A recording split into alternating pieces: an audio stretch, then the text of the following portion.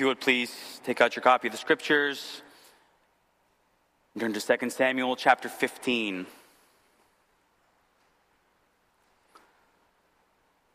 2 Samuel 15, let's start our time by just reading the chapter in its entirety. So hear the word of the Lord. After this, Absalom got himself a chariot and horses and 50 men to run before him. And Absalom used to rise early and stand beside the way of the gate, and when any man had a dispute to come before the king for judgment, Absalom would call to him and say, "From what city are you?" And when he said, "Your servant is of such and such a tribe in Israel," Absalom would say to him, "See, your claims are good and right, but there is no man designated by the king to hear you." Then Absalom would say, "Oh, that I were judge in the land. Then every man with a dispute or cause might come to me, and I would give him justice." And whenever a man came near to pay homage to him, he would put out his hand and take hold of him and kiss him. Thus Absalom did to all of Israel who came to the king for judgment. So Absalom stole the hearts of the men of Israel. And at the end of 4 years, Absalom said to the king, "Please let me go and pay my vow, which I have vowed to the Lord in Hebron. For your servant vowed a vow while I lived at Geshur in Aram, saying, 'If the Lord will indeed bring me back to Jerusalem, then I will offer worship to the Lord.'" The king said to him, "Go in peace." So he arose and went to Hebron, but Absalom sent secret messengers throughout all the tribes of Israel, saying, "As soon as you hear the sound of the trumpet, then say, 'Absalom is king at Hebron.'" With Absalom went 200 men from Jerusalem who were invited guests, and they went in their innocence and knew nothing. And while Absalom was offering the sacrifices, he sent for Ahithophel the Gilonite, David's counselor, from his city Gilo. And the conspiracy grew strong, and the people with Absalom kept increasing.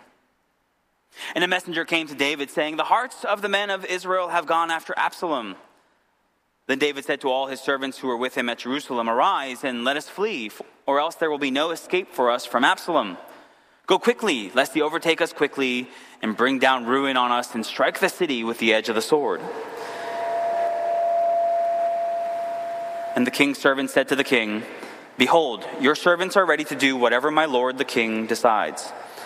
So the king went out, and all his household after him, and the king left 10 concubines to keep the house. And the king went out, and all the people after him, and they halted at the last house. And all his servants passed by him, and all the Cherethites, and all the Pelethites, and all the 600 Gittites who had followed him from Gath passed on before the king. Then the king said to Ittai the Gittite, "Why do you also go with us? Go back and stay with the king, for you are a foreigner and also an exile from your home. You came only yesterday. And shall I today make you wander about with us, since I go I know not where? Go back and take your brothers with you, and may the Lord show steadfast love and faithfulness to you." But Ittai answered the king, "As the Lord lives, and as my lord the king lives, wherever my lord the king shall be, whether for death or for life, there also will your servant be." And David said to Ittai, "Go then, pass on." So Ittai the Gittite passed on with all his men and all the little ones who were with him. And all the land wept aloud as all the people passed by. And the king crossed the brook Kidron, and all the people passed on toward the wilderness. And Abiathar came up, and behold, Zadok came also with all the Levites, bearing the ark of the covenant of God. And they set down the ark of God until the people had all passed out of the city. Then the king said to Zadok, "Carry the ark of God back into the city. If I find favor in the eyes of the Lord, he will bring me back and let me see both it and his dwelling place. But if he says, 'I have no pleasure in you,' behold, here I am. Let him do to me what seems good to him." The king also said to Zadok the priest, Are you not a seer? Go back to the city in peace with your 2 sons, Ahimaaz your son, and Jonathan the son of Abiathar. See, I will wait at the fords of the wilderness until word comes from you to inform me." So Zadok and Abiathar carried the ark of God back to Jerusalem, and they remained there. But David went up to the ascent of the Mount of Olives, weeping as he went, barefoot and with his head covered. And all the people who were with him covered their heads, and they went up, weeping as they went. And it was told David, "Ahithophel is among the conspirators with Absalom." And David said, "O Lord, please turn the counsel of Ahithophel into foolishness." While David was coming to the summit where God was worshipped, behold, Hushai the Archite came to meet him with his coat torn and dirt on his head. David said to him, "If you go on with me, you will be a burden to me. But if you return to the city and say to Absalom, 'I will be your servant, O king, as I have been your father's servant in time past, so now I will be your servant,' then you will defeat for me the counsel of Ahithophel. Are not Zadok and Abiathar the priests with you there? So whatever you hear from the king's house, tell it to Zadok and Abiathar the priests. Behold, their 2 sons are with them there, Ahimaaz, Zadok's son, and Jonathan, Abiathar's son. And by them you shall send to me everything you hear." So Hushai, David's friend, came into the city just as Absalom was entering Jerusalem. Brothers and sisters, this is the word of the Lord.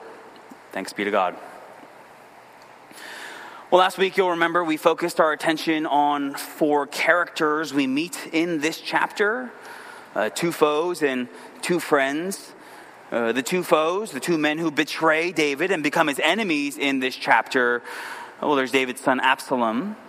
He sows discord among the nation and eventually gains enough popular support to declare himself king in rebellion against his father.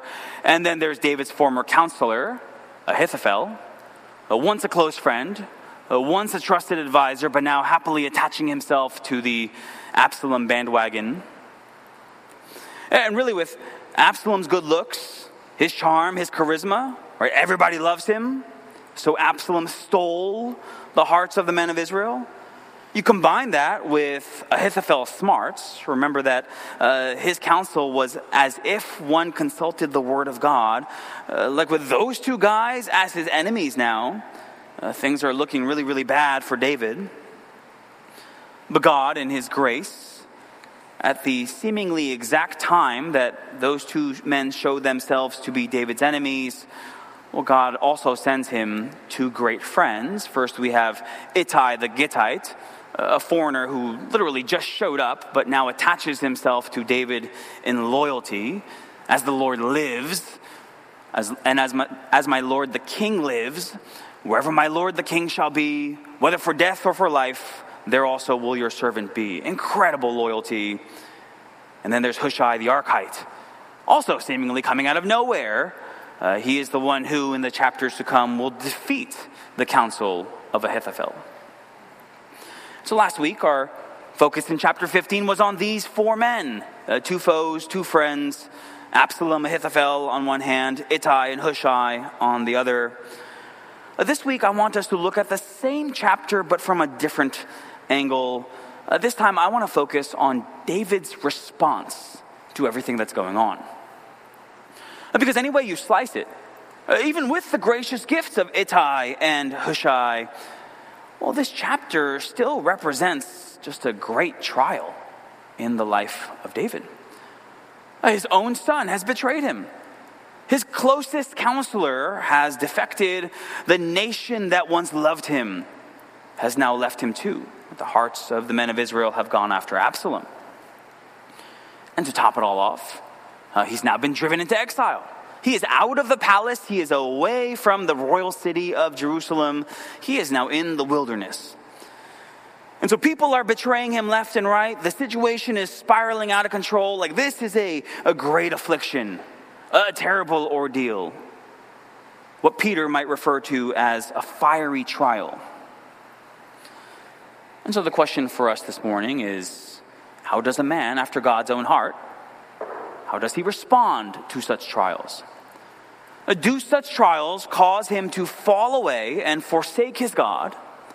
Or, again to use Peter's words, will the tested genuineness of his faith, more precious than gold that perishes though it is tested by fire, result in praise and honor and glory to his God? If you know the God that David serves, if you know how he uses trials in the lives of his children to sanctify to them their deepest distress, right, to grow them, to refine them, to shape them, then you'll know it's the second answer. And so, 2 Samuel chapter 15, this incredibly difficult season of David's life, we see David respond to these fiery trials over and over and over with a steadfast trust in the Lord. Where do we see that trust manifested? How do we see that trust manifested? Well, first notice how David trusts in God's sovereignty. Point number one, David trusts in God's sovereignty. So let's set the scene here. Absalom goes to Hebron. That is not only his birthplace, but that also happens to be the place that his father was once declared king. And in Hebron, by his own authority, Absalom declares himself to be king. Now remember, Absalom has taken with him 200 of David's top officials. They have no idea what they're getting themselves into. I love how verse 11 puts it. They went in their innocence and knew nothing. But in David's eyes, right, from an outside perspective, well, it sure does look like those 200 men are supporting Absalom. So David knows he's got to leave Jerusalem. Look at verse 14. Arise, let us flee, or else there will be no escape for us from Absalom. Go quickly, lest he overtake us quickly and bring down ruin on us and strike the city with the edge of the sword. David realizes, given the strong support that Absalom seems to have, that if they stay in the city, not only are their lives in danger, but they're also putting the lives of all of the inhabitants of Jerusalem and the city itself at risk. And so he flees. Just like he once had to flee from King Saul, but now under completely different circumstances. And with him come his servants, those who were loyal to him, like Ittai the Gittite. But it's not just people who leave Jerusalem with David. There is also a very important object that leaves Jerusalem with David. Look at verse 24. Abiathar came up, and behold, Zadok came also with all the Levites, bearing the Ark of the Covenant of God. The Ark of the Covenant. Right, this is this wooden box overlaid with gold. It's about 2.5 feet by 2.5 feet by 4.5 feet, so not particularly large, but it represented God's presence among his people back then. It's this ark that represents God's presence that's being brought out of Jerusalem under the instructions of the high priests Zadok and Abiathar. But seeing the Ark of the Covenant being mobilized in a battle, it's likely that triggered a memory for David, reminding him of a story that we as readers of the books of Samuel are ourselves familiar with. Turn back in your Bibles to 1 Samuel chapter 4. 1 Samuel 4, this is before David was king, before Saul was king. This is like the early days of Samuel. The Israelites are under the spiritual leadership of really bad priests like Eli's sons, Hophni and Phinehas. Well, those Israelites are at war with the Philistines. They suffer an initial setback. And so the elders of Israel, they thought that it would be a good idea to bring the Ark of the Covenant with them into battle. Let us bring the Ark of the Covenant of the Lord here from Shiloh, that it may come among us and save us from the power of our enemies. What are they doing? They're being superstitious. They're treating the Ark like a good luck charm. In essence, they're trying to control God. They're trying to manipulate God into granting them the victory. But God's not going to have any of that. Instead, he just lets the Philistines take the ark from the Israelites, marking one of the darkest days in Israel's history to that point. And so David sees the ark leaving Jerusalem so that the ark might be with him in this impending civil war. And surely he remembered what his grandfathers once did under Hophni and Phinehas. Now, what Abiathar and Zadok's motives are in bringing the ark out of Jerusalem in our chapter, we don't know. It just doesn't say. Maybe they thought it would grant legitimacy to David's campaign in the eyes of all the people, seeing that the ark that represents God's presence is with them. Or maybe they're thinking kind of like Hophni and Phinehas, that they're treating the ark as a good luck charm. We don't know. But whatever their motives were, we know exactly where David's heart was with regard to the ark. David knows that the ark, like as an object in itself, the ark has no power. Rather, David knows that the power is found in the one represented by the ark, the sovereign God of the universe who ordains whatsoever shall come to pass. And so David refuses to even give off the appearance that his trust might be in the ark itself. And so he commands in verse 25 that the ark be brought back to the city. Send it back so that nobody could possibly mistake his actions for those of Hophni and Phinehas. David makes it very clear. His trust is not in the ark. His trust is in the sovereignty of God. Look at what it says in the second half of verse 25. If I find favor in the eyes of the Lord, like if I find favor in the eyes of the Lord, it doesn't matter if that ark is with us or the ark is not with us. He will bring me back. And if he brings me back, I'll see the ark again. I'll see the tabernacle again. But on the flip side, verse 26, if that's not God's sovereign will, like if instead it is God's will for me to spend the rest of my life in exile outside of Jerusalem, away from the ark, well, David's going to be content in God's will. Our God is in the heavens. He does whatever he pleases. Like if this is God's chastening hand for my sin, David says, like if this is how the Lord is going to bring it about, that the sword shall never depart from my house, well, behold, here I am. Let him do what seems good to him. So here's David, completely surrendering himself to God's will. Point number one, see David's trust in God's sovereignty. A trust that not only God will do what God will do, but also that God will do what is good and what is right. Let him do what seems good to him, that David might take content with what he has sent. But now before we move on, I want you to notice that his great trust in God's sovereignty doesn't mean that David just sits back and does nothing. The 10th century BC equivalent of let go and let God. David says, well, this is out of my control. Whether I come back to Jerusalem or I spend the rest of my life in exile, that's all under God's control. So what can I do? I'm just going to sit back here on the couch and eat Doritos and wait for God to do something.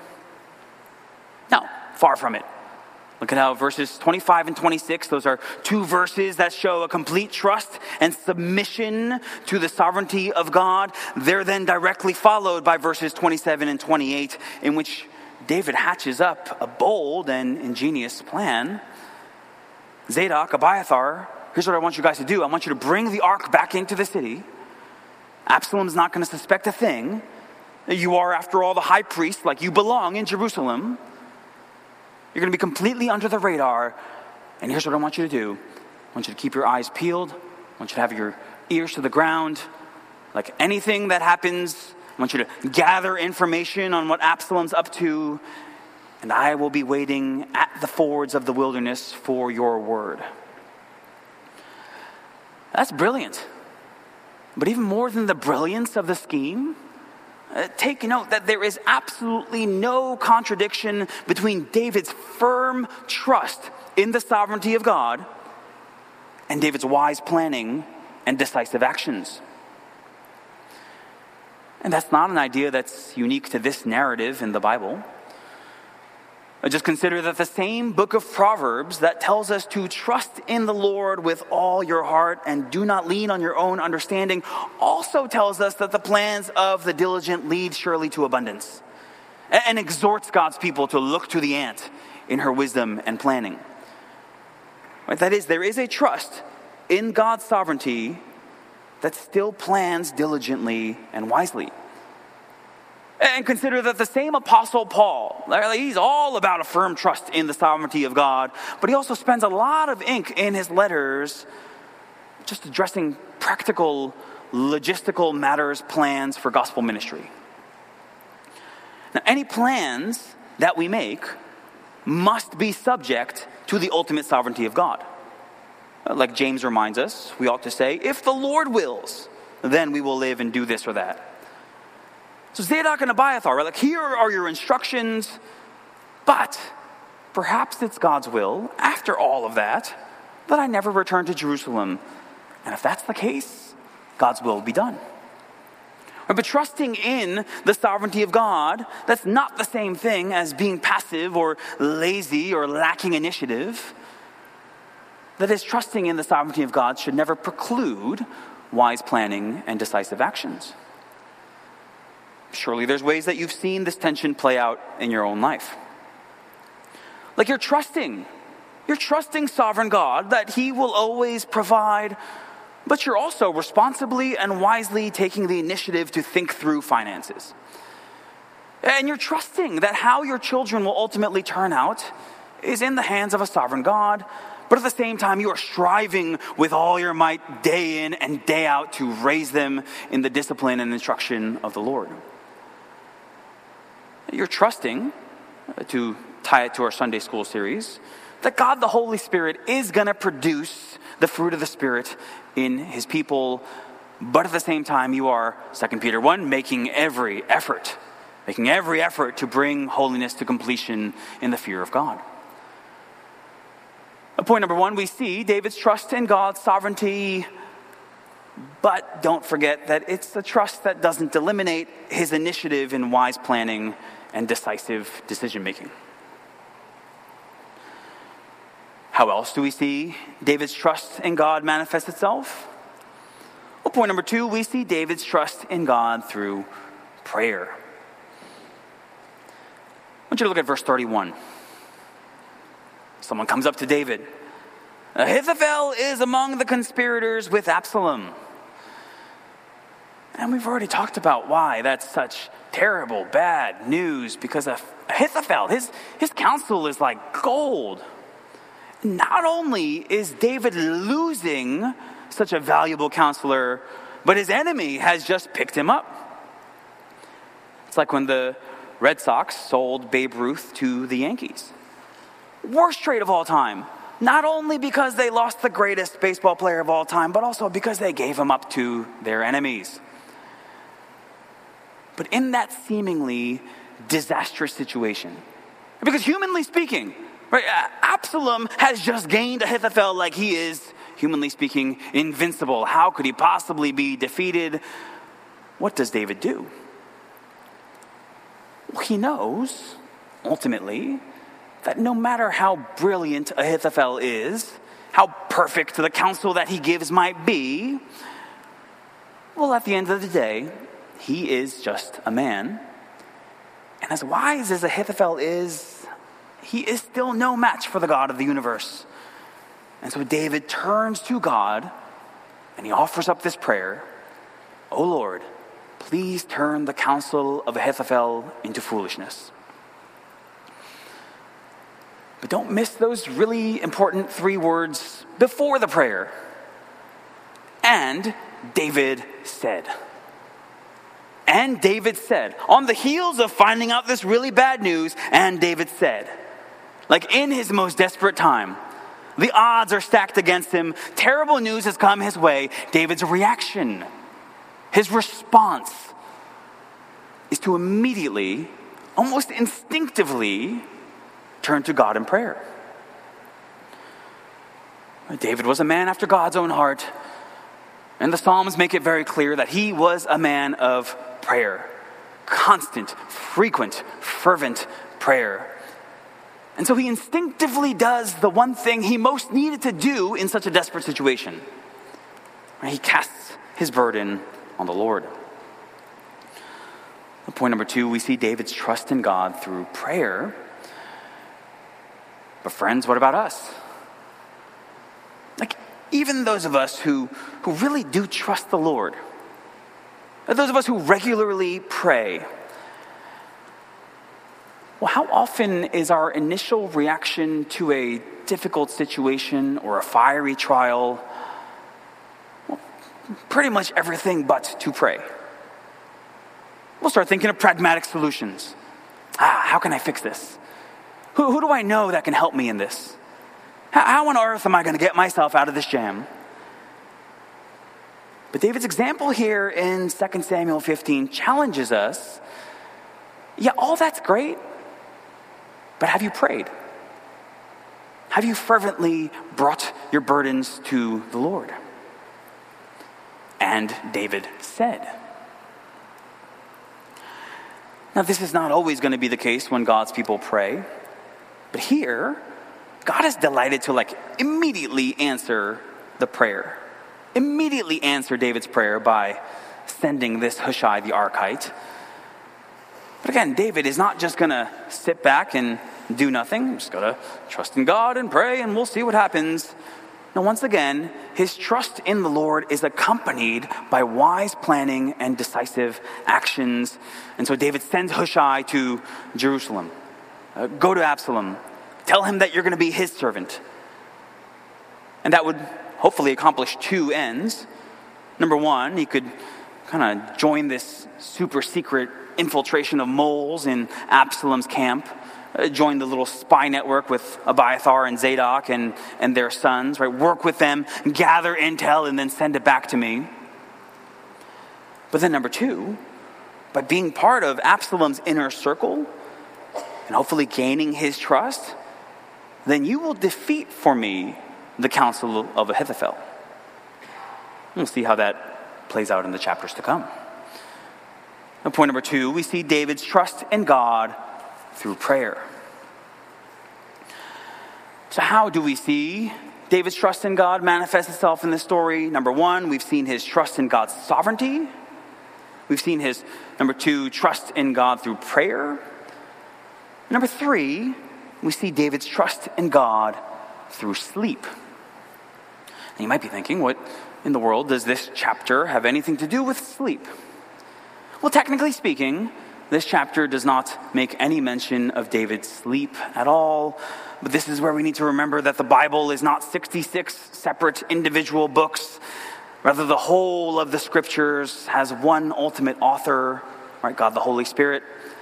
And so the same Holy Spirit who superintended the writing of the books of Samuel has superintended the writing of the books of the Psalms. Turn your Bibles to Psalm chapter 3.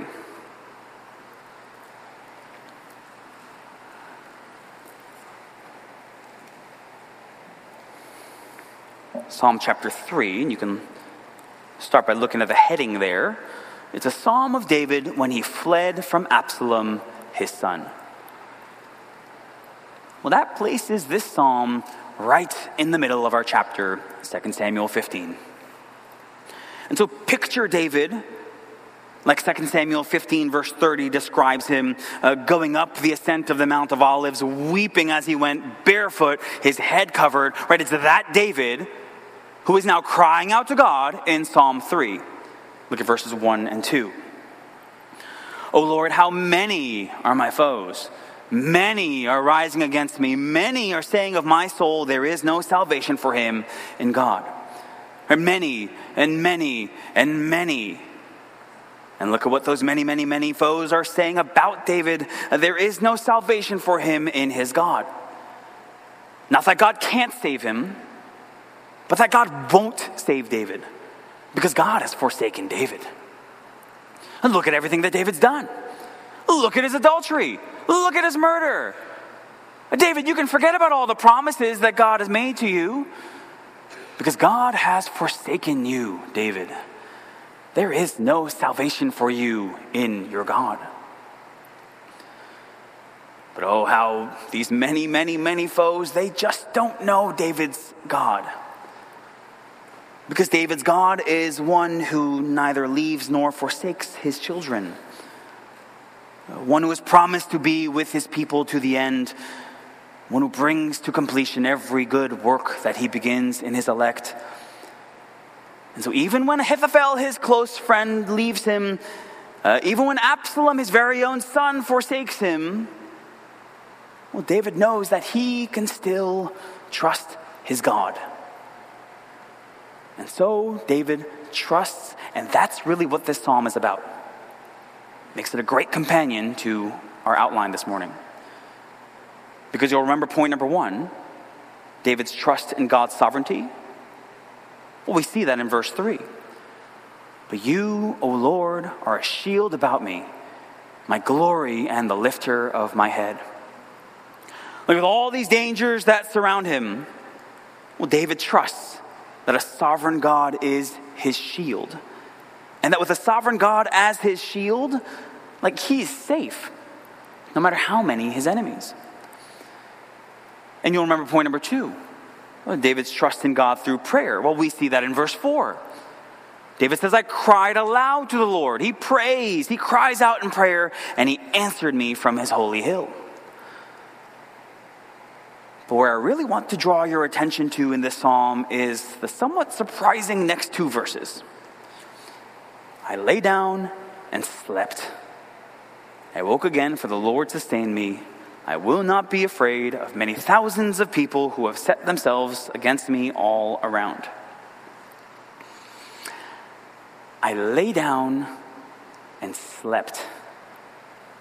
Seriously? Absalom and his men are coming to get you. Your life is in danger. Ahithophel has just stabbed you in the back. Join forces with Absalom. What if someone else betrays you? Who can you trust, David? And it's not like he's at the Hilton, Tempur-Pedic mattress and Egyptian cotton sheets, right? He is in the wilderness. He is in exile. But what does David do in the midst of all of that? He lay down and he slept. Point number 3, we see David's trust in God through sleep. You see, sometimes, friends, a deep, abiding trust in God can express itself in something as seemingly simple as getting a really good night's sleep. Now, I'm not going to get into a whole theology of sleep right now. Some of you are like a PhD in the theology of sleep right now. Right? You got to wake up, wake up, wake up, wake up. There's many reasons, right? There's many reasons why we might not be able to sleep. Right? Some of them are medical, some of them are physical, some of them are circumstantial. Last night, 2:30 in the morning, Adelie's crying her head off. Right? There are many reasons why we might not be able to sleep, but, right, and here's our focus right now. But there are spiritual reasons that can prevent us from getting a good night's sleep. Have you ever laid awake at night? You're just too anxious. You're just too worried. You're despondent. You're troubled. And you just can't sleep. With our children, right, it's the proverbial monster under the bed. Well, for us, the monster just takes on more sophisticated forms where you're just worried about your job. You're anxious about the papers that are going to be waiting on your desk tomorrow morning. Or you're troubled, bigger picture, by the unfulfilled expectations of your life, disappointments. Or you're fearful about the future. Whatever it might be. This is how Solomon puts it, Psalm 127. It is in vain that you rise up early and go late to rest, eating the bread of anxious toil. You can't sleep because you're eating the bread of anxious toil. But he gives to his beloved sleep. He gives to his beloved sleep because you keep him in perfect peace, whose mind is stayed on you, because he trusts in you. Some of you will be familiar with the name Nicholas Ridley. He was an English reformer who was put to death basically because he stood for the gospel. The story goes that on the night before he was burned at the stake, his brother offered to come and just comfort him and talk with him. But Ridley declined, saying, I intend, God willing, to go to bed and sleep as quietly tonight as I ever did. More of you will be familiar with the Apostle Peter. You'll know the story from Acts chapter 12, right? Herod imprisons him. He's going to put him to death. This is right on the heels of the Apostle James's execution. So his death is imminent. Of course, the angel eventually saves him, but his death is imminent. You know what Peter did on the night of his scheduled execution? Acts tells us Peter was sleeping between two soldiers. So what is it that allows Nicholas Ridley, on the night before he was burned at the stake, to expect to sleep soundly? What is it that allows the Apostle Peter, on the night before his scheduled execution, to sleep like a baby? What is it that allows David, while being hunted by Absalom and Ahithophel in the wilderness, to lay down and sleep? Well, for all three, it was a deep, abiding trust in God. That God would not leave nor forsake them. That God would be very much with them as they walk through the valley of the shadow of death. And ultimately, it was a trust in the gospel. Where that God had given his son to die on the cross for their sins, the gospel that David looked forward to and Ridley and Peter looked back on, a gospel that they had made their own by trusting God. And so they were prepared for death, right? Prepared for eternity, prepared for anything, like nothing that happened in this life, whether it's martyrdom or death or being hunted down by Absalom, like anything could separate them from the love of God in Christ Jesus our Lord. They trusted that eternal life was theirs. And for all three men, that trust then expressed itself in their ability to sleep soundly, even in the midst of the most fiery of trials, even in the face of death. You see, sleep is, among other things, sleep is us acknowledging that God is God and we are not. Or that God will neither slumber nor sleep, but we very much need to. Sleep is us acknowledging that while there is always more that we can do, there's always more that we can do, but at the end of the day, right, our ultimate trust is not in what we do. It's in a trustworthy God himself. Like for David, right? His sleep on that night was a trust that for every wise measure of self-preservation that he could potentially take, and we've seen him take several in this chapter. But at the end of the day, right, whether he lives or dies is in God's hand. He is immortal until God's work for him is done. And so sleep is us obeying what Jesus commanded, to not be anxious about tomorrow, for tomorrow will be anxious for itself. Sufficient for the day is its own trouble. To trust that what God said about himself in his word is true, that his mercies will be new in the morning. Sleep is us knowing, trusting, believing that there will come a day when we won't wake up, but that when we die, for those who have trusted in Christ, that's just our passage into eternal life in his presence. So let me just say that for any of you in this room who have not trusted in Christ, maybe this is exactly what keeps you up at night. Like this is why you can't sleep, because you know that you are going to spend an eternity somewhere. God has put eternity on your heart, but you don't know where you're going to be spending that forever. Well, let me invite you to stick around after service today. I'm going to be doing a detailed gospel presentation this afternoon in the side chapel. We'll start around 1 p.m. Like if you want to know the gospel, if you want to know how you can be saved, if you want to know how you can be confident in Christ about your eternity, please do stick around for that. But for those of us who have trusted in Christ, and thus have this deep trust in the Lord that he has granted to us, well then it's exactly like the proverb says in Proverbs 3:24, if you lie down, you will not be afraid. When you lie down, your sleep will be sweet. And so let me ask you, perhaps this is the first time you've ever heard this in a sermon, but how is your sleep? How has your sleep been? Does your lack of good sleep perhaps betray a lack of trust in God? Like, is it the bread of anxious toil that keeps you up at night? Is it anxiety about tomorrow, the future, uncertainties of life? Like, what will tomorrow bring? Or, you can see how this is all tied together. Or are you trusting, point number one, in God's sovereignty? that he is not only in control, but that he is working everything for his glory and for your good, and so you can sleep soundly. Are you trusting in God through prayer? Point number 2. Bringing your anxieties and your burdens to him, those that might otherwise keep you up at night. You're casting them all on the Lord, entrusting them to him, and therefore you can sleep soundly. How is your sleep? So what does it look like for a child of God to truly trust his God? 2 Samuel 15 certainly isn't exhaustive in answering that question, but it does present David as a very helpful example. And we see David's trust in God's sovereignty, and we see David's trust in God through his prayer, and we see David's trust in God through his sleep.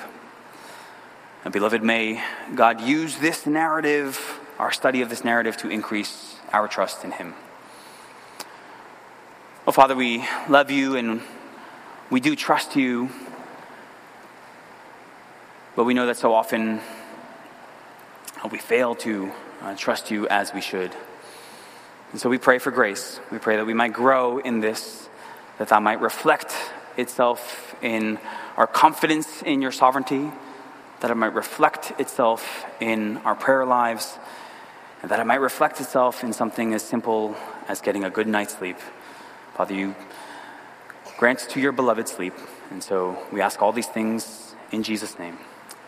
Amen.